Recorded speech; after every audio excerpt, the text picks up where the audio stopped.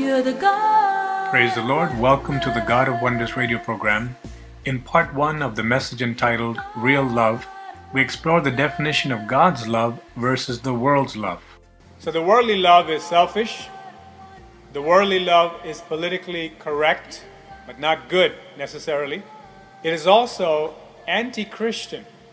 Worldly love has no love or room for God. You see that all the time. You see that on the streets. You see that at festivals. You see that at gatherings of families. You see that at parties. You see that at sports events. Even when someone is watching, let's say, the Olympics, they have this love for their country, or the love for that particular team, or even a particular player on the team. But that love has no basis of self-sacrifice. Therefore, more correctly put, it is nothing more than a selfish, emotional attachment. But the Lord Jesus came to demonstrate, teach, and place in us the love that's from on high, a love that's from above. So the love from the world may be selfish, politically correct, anti-Christian, has no concern for God, only for oneself, one's feelings, how one can get gain, personal gain, more pleasure. All of this is not God's love. This is human love, worldly love. Now, the love of the world and the love of humans may be very friendly. That love can have a smile. That love can have a warm handshake. That love can have a hug. That love adjusts to others' perception of itself. The world's love wants to get along and be accepted, but not necessarily seek the best interest of the other person. The world's love is based on self-gain. And even the world's love, or human love, can be based on fear. Now that's a curious thing. How can love be based on fear? But the world's love, human love, can be based on fear. For example, when one sees a neighbor that one does not necessarily like, they smile and greet them. Sure, it's a good thing to do, but what's behind the motive for that? It may very well be, and same thing in the workplace, when you see colleagues or the boss, the smile or the handshake, the greeting, the salute, they can all be based on the fear element. That is, if I don't do this, I may have negative repercussions. So that's not love. That nice gesture that seems to have some affection doesn't have true love at the base. So God's love is none of these things. The Lord's love is first of all directed toward Him, because that love understands that every good thing comes from above, from God Himself. The love that comes from God is also emotional. It's also very passionate, similar to the world's love. Just as you see someone at a stadium cheering their favorite team with all the passion, or in a political campaign for a particular party, or a candidate with all the passion, or in a particular union in the workplace with all the passion, God's love is also very passionate. The difference is the placement of that love and the motive of that love. Where does that love spring from? What is the interest of that love? And where is it actually placed? The world's love cares more about man more than God. Now notice the different descriptions of the world or human love. It can be strong, it can be emotional, it can be passionate, but it is, at the end, nothing at all. Because there's no self-sacrifice, there's no actual concern for the best interest of the other individual, there is no principle by which that love stands and does not move. It's very flexible. That love in the world can be motivated by fear. That love in the world is motivated by a love for man or people more than God himself. The Lord Jesus said this in Matthew chapter 10, verse 37. And we ought to check ourselves as the Lord gives us this word to see whether our love is unpolluted, whether it is undivided, whether it is the pure love of Jesus Christ. Because there's a vast difference, as we are seeing right now, between the world's love and God's love. Human love, as we said, will go toward man and not God. Matthew 10:37, the Lord Jesus said this: anyone who loves their father or mother more than me is not worthy of me. Anyone who loves their son or daughter more than me is not worthy of me. Now there is a verse that is quite controversial to many people deep in their hearts. Even though they read these things, within their heart, they haven't come to a conclusion that I will stand on God's word and love him first and foremost. When they have the confusion about the doctrine of love, the biblical doctrine, and the practical application, the confusion sets in their lives. When the confusion comes in, all kinds of compromise and sin continues to grow within not only the person, but the people upon whom this person places his or her love. It's inevitable. Because God's love is not there, at the very end and ultimately, only death can result. What do we mean? You're familiar with a very oft-quoted scripture, the book of Romans: the wages of sin is death. The wages of sin is death. That is, everything that we do that is not pleasing to God, when we serve sin, the result is death. It has to be. Similarly, human love ultimately will bring sorrow. This is something that we need to settle in our minds. Only then will we be able to stand for the truth of God about his love and hold fast to his words and be an agent in his hands to bring others to the love of God. You see, as long as we're entranced and held fixated by the human love and all the niceties, the nice things about the conversation, about relationships, we will never be able to draw people to God's love. We may have a get-together with the family, we may have a party, everyone is happy, but there's no divine joy. Everyone seems to hug each other, they seem to shake hands, they even exchange gifts. But without God's love, that human love will one day come to nothing. That is the stark and harsh reality for those who refuse to receive God's love. So as a Christian, we receive God's love when we commit to him and we accept that he died on the cross for us. We leave sins. But as we look closer, when the will is not in line with God's divine love, the real love, our life will not be a shining testimony. We will never be able to draw people to Jesus. We need to love God first. So God's love is not the description that fit the world or human love.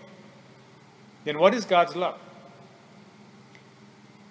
If the Christian who leans toward human love, by and by, begins to separate from that straight and narrow path and brings in compromise, then what does the Christian who embraces God's love look like?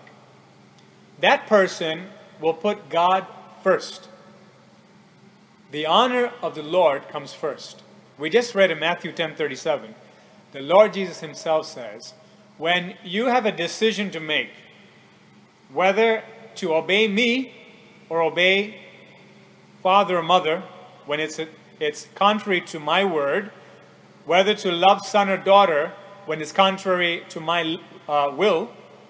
For example, God may ask us to send the child, son or daughter, when they're of a right age, on a particular task for God. Perhaps it's the mission field. Maybe the Lord will ask us, will you surrender your child for the gospel's sake? That is, I want to use him. God comes to us in a very gentle way and says, will you yield him to my life? Human love will jump and say no. Human love will say, how can I bear to see the suffering of that child, all the things that the child must undergo? But God's love says, the same Lord who went to the cross is also the Lord of the resurrection. The Lord will never leave his children without his blessing and his promises. He'll always provide, and he will always give ultimate victory. That faith in God, the belief that the divine love is always the right love, will help me to overcome the natural human love. We remember Peter, before the Lord was taken away to be executed. Peter said, Lord, they're not going to do this to you. They will not take you away. I will not let it happen. Far be it from you that this should happen. He took the Lord aside, and he very forcefully spoke that to the Lord with passion. See the passion, human passion. This is what I can see is best. As far as I can see, this is the best thing. But we must remember, God is God, and he sees everything. And his will is always perfect, and he's the greatest lover in the whole universe. He gave his one and only Son. We can trust him. When the Lord came along and said, I have to go to the cross, and the human love from Peter came and tried to block or stop that, what did the Lord say? He said, get thee behind me, Satan. For you do not care or savor the things that be of God, but that which is of man. There is a clear-cut example of human love. Peter really loved Jesus. But the only problem was he didn't know the difference between God's love and human love at that point. He forgot the scriptures. He forgot God's will. And there is the crux of the matter. When we are familiar with the Lord, we spend time with the Lord, we learn about his ways, we begin to trust him and trust his will, even when we don't understand. That love for God, the love for the glory of God, will prevent me from having human love, love for man, love for this world and this life, which will block God's purpose in my life. So that's God's kind of love. It will love God first. Secondly, God's kind of love will move me and you to love others, not based on what we can get in return. Even in the churches, we may have behaved that way. We may have seen others very obviously behave that way. That the move that they make, the things that they say, the actions that they do, they're all designed to get some kind of leverage, perhaps in the church, perhaps to get a position, perhaps to gravitate toward those who are physically richer, materially richer in the church. The Lord warns against all these things. He says in the book of James, don't do that, don't be partial. But this is the human love. God's love, the Christian that embraces God's love, will say, I care nothing for those things. Whether this person can pay me back or not, in any shape, way, or form, I will choose to give my best to them and for them. I will genuinely seek their best interest. That is true benevolence. The love that seeks the good of another soul, never minding or concerned with whether they even receive a thank you. That's God's love.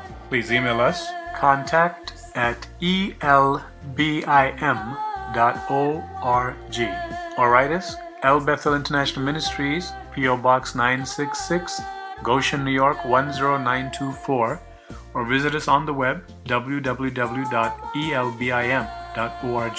Join us for part 2 of Real Love next time. May God richly bless you. You're the God of wonders. You're the God. Praise the Lord. Thank you for joining us for part 2 of Real Love by Pradeep Stephen on the God of Wonders radio program. Let's listen. Imagine if the Lord's condition for coming down and dying for our souls and doing anything for us was based on whether we'll be thankful or not. Imagine those 10 that were healed of the leprosy. If the Lord would have stopped having the foreknowledge that only one would come back and 9 would not give him thanks, he had the choice to say, I won't do this for them. But did the Lord do that? No, he did not. He loved freely. Freely we have received, freely we give. So whatever we dispense of our time, of our talents, of our treasure, for the good of other people, the Lord Jesus is pleased with that. That love will actually show the world that it is divine in nature, that it does not look for self-gain. There's no political correctness about it. It holds fast to the principle of self-sacrifice. That is the marked difference of the love of the world and human love, God's love. Self-sacrifice, seeking God's honor first. So the love that comes from above is just like the Lord himself. In Ephesians chapter 5, verse 1, the apostle, speaking by the Holy Spirit, says this: follow God's example, therefore, as dearly loved children, and walk in the way of love, just as Christ loved us and gave himself up for us, a fragrant offering and sacrifice to God. Love, once more, is defined here. That the same way the Lord Jesus thought about me and you and the whole world, and because he had that affection for people, that they may prosper, they may be set free from damnation and condemnation and misery. The Lord cared, and he didn't think about his own position. The Lord left all that glory, as you know, came down straight to the womb of Mary. He was born as a human being, the God-man, and from Bethlehem, and then to Galilee, throughout Jerusalem, all of Judea, everywhere he went and preached, even to Samaria, for the woman at the well. All his sacrificial love, no self-interest. We have to check ourselves tonight and every day to say, Lord, do I have your love? The love that says, I can make a gain out of acting this way or saying this or giving this, but I choose not to consider that at all. I want to do this because I want to give for the good of that person or those people. That's God's kind of love. So the Lord describes his love as a sacrifice to God on our behalf. Love that is from God must be sacrificial. The love of God is love for God first. Divine love is love for the honor of the Almighty above honor for man, which includes, according to Matthew 10:37, even one's parents and children. Now, we're not preaching rebellion. We're not preaching disobedience. We're preaching the truth of God's word, that when the human affection comes in the way of God's will for my life, when God has clearly told me and shown me from his word, from his Holy Spirit, also sometimes confirmation signs, that whereas I love my family, when it comes to God's will and to pleasing God, I must show the love for God above that love. Otherwise, the Lord doesn't just say simply, you're not going to accomplish what I want you to accomplish. That's not all. He says you're not worthy of me. That's the point at which the love for God and the love for man, even if it's family, come to a head. The Lord clearly told us beforehand that we must be prepared for those kind of challenges and side with the Lord. And you know what happens when we side with the Lord? Though we still have affection for the people and the family, though we still pray for them and seek their best, Because we seek their best, we obey God and love Him more, the Lord Himself will do supernatural things on the other side. He Himself will intervene because we're walking in obedience with Him, to Him. We're walking in fellowship with Him by loving Him first. God will take care of them. God knows what to do. God knows who is going to respond to His love. God knows what every person needs. God knows the things that the family may be deprived of when I do God's will. You see, there are many cases where the Lord calls someone. If you recall the prophet Elisha, he was plowing with the oxen. If you recall Peter, the disciples, James, John, they left their family. They left the father in the boat. They left the livelihood. All of the human affection based on human wisdom and so-called practical wisdom actually is the most impractical thing. It was when they left that, when the divine love and human love came to a head, that their lives were forever transformed. It's when they obeyed God's call, loving Him first, that they proved that they were worthy of Him, exactly as the Scripture says. That's when the Lord began to teach them. That's when He gave them the Holy Spirit. That's when He made them, as it was said by their enemies, to turn the world upside down. Actually, they turned it right side up. But they only were able to do that when they loved God first. So that's what it means to put God first. Let's check ourselves, even tonight, because we are in the flesh, because the natural gravity of our flesh is to pull us downward and to begin to side with human love and human wisdom, we have to be on guard. The Lord says through Paul to warn us, take heed to thyself and thy doctrine. Take heed lest you think you stand, so that you don't fall. So it's good for us to examine, Lord, do I love you as I ought? Lord, do I love my neighbor as I ought? Do I seek the best interests of the neighbor? Lord, let me never mix up or wrongly prioritize real love. Real love is God first. Then comes family, friends, all of man. God first. God's love is loving Him. Now, we want to just concentrate for a few moments on loving God first means loving His Word. Loving His Word means loving all of the doctrines, all of the truth that God gave. It is impossible and absolutely irrational to think that one can love God and not love His truth. Out of that, we know that loving His truth means keeping His commandments, but also defending the pure gospel of Jesus Christ. If I love God, I will love His Word. There is no separation. It is impossible to love one or the other, for one and both are the same. In the beginning was the Word, and the Word was with God, and the Word was God. In Revelation, the Lord Jesus coming down, leading heaven's armies, the saints, clothed in white, had written on His thigh, the Word of God. We cannot separate the Word of God from God, because God and His Word are one. He said, I have magnified my Word above all my name. So if I love God, I must love His Word.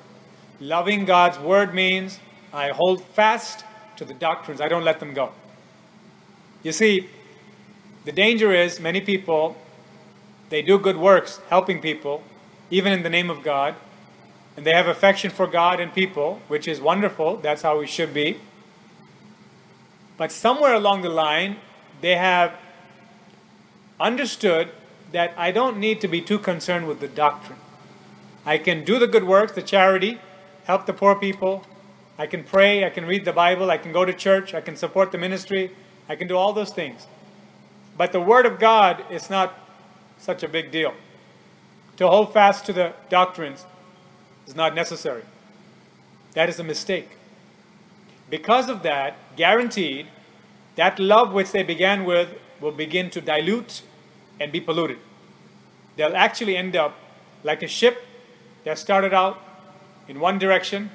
Slowly, by degrees, the rudder moves this way and it ends up in a totally different direction. The love of God and the truth of God go hand in hand. It is the truth of God and the love of God that turns people away from sin. You see how the two cannot be divorced.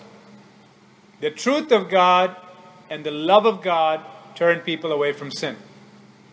When God said, "I've loved you with an everlasting love. I gave my blood to wash you from your sins. I have sanctified you. I have set you apart as my own peculiar treasure, that in the ages to come I may pour upon you," according to Ephesians 1, the treasures, the exceeding great benefits. That's God's design. Such a awesome design, awesome plan that He will fulfill for everyone that loves Him. When God says that, He also says, "You shall know the truth, and the truth shall make you free." It is the truth that will make you free. The love comes in. It melts away all of our antagonism against God. Begins to change us. But the truth is right along with the love. No such thing as the love of God without the truth of God. Otherwise, we can all get together with different religions, all of the false gods, and have that worldly love without truth, and all end up in hell. God's love shows us that He came down and gave His life for us. But He spoke many things, and He has written many things. The 66 books of the Bible, 39 in the Old, as you know, 27 in the New, all together were given for a purpose. It was not for the pastors or the preachers or the apostles or the prophets only.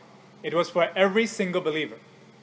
Because the Word of God is given to all of us so that the truth may set us free. Set us free from what? Human love. Human love that is devoid of the divine touch. Human love that will keep us confused, never standing on the truth. But when we have divine love grounded in divine truth, mercy and truth have met, and we're able to walk this straight and narrow path, not giving in to our human emotions, but the will being directed, the Holy Spirit directing a heart that is surrendered to Him to accomplish the will of God in our lives, bring many souls to Him also. That is well-pleasing to God. So the love of God has the truth of God. If I say I love God, I must love His truth. Father in heaven, I pray that you would burn this truth of your love into the hearts of the listeners, that many may repent of their sins and come to full fellowship with you through the blood of your Son, Jesus Christ, and in the fellowship of your Holy Spirit. We ask these things, O Father, in Jesus' name, amen. Dear friends, please write us, contact@elbim.org, and regular address, El Bethel International Ministries, P.O. Box 966, Goshen, New York 10924, and visit us on the web at www.elbim.org. Until next time for part 3 of Real Love, may the Lord richly bless you. Goodbye.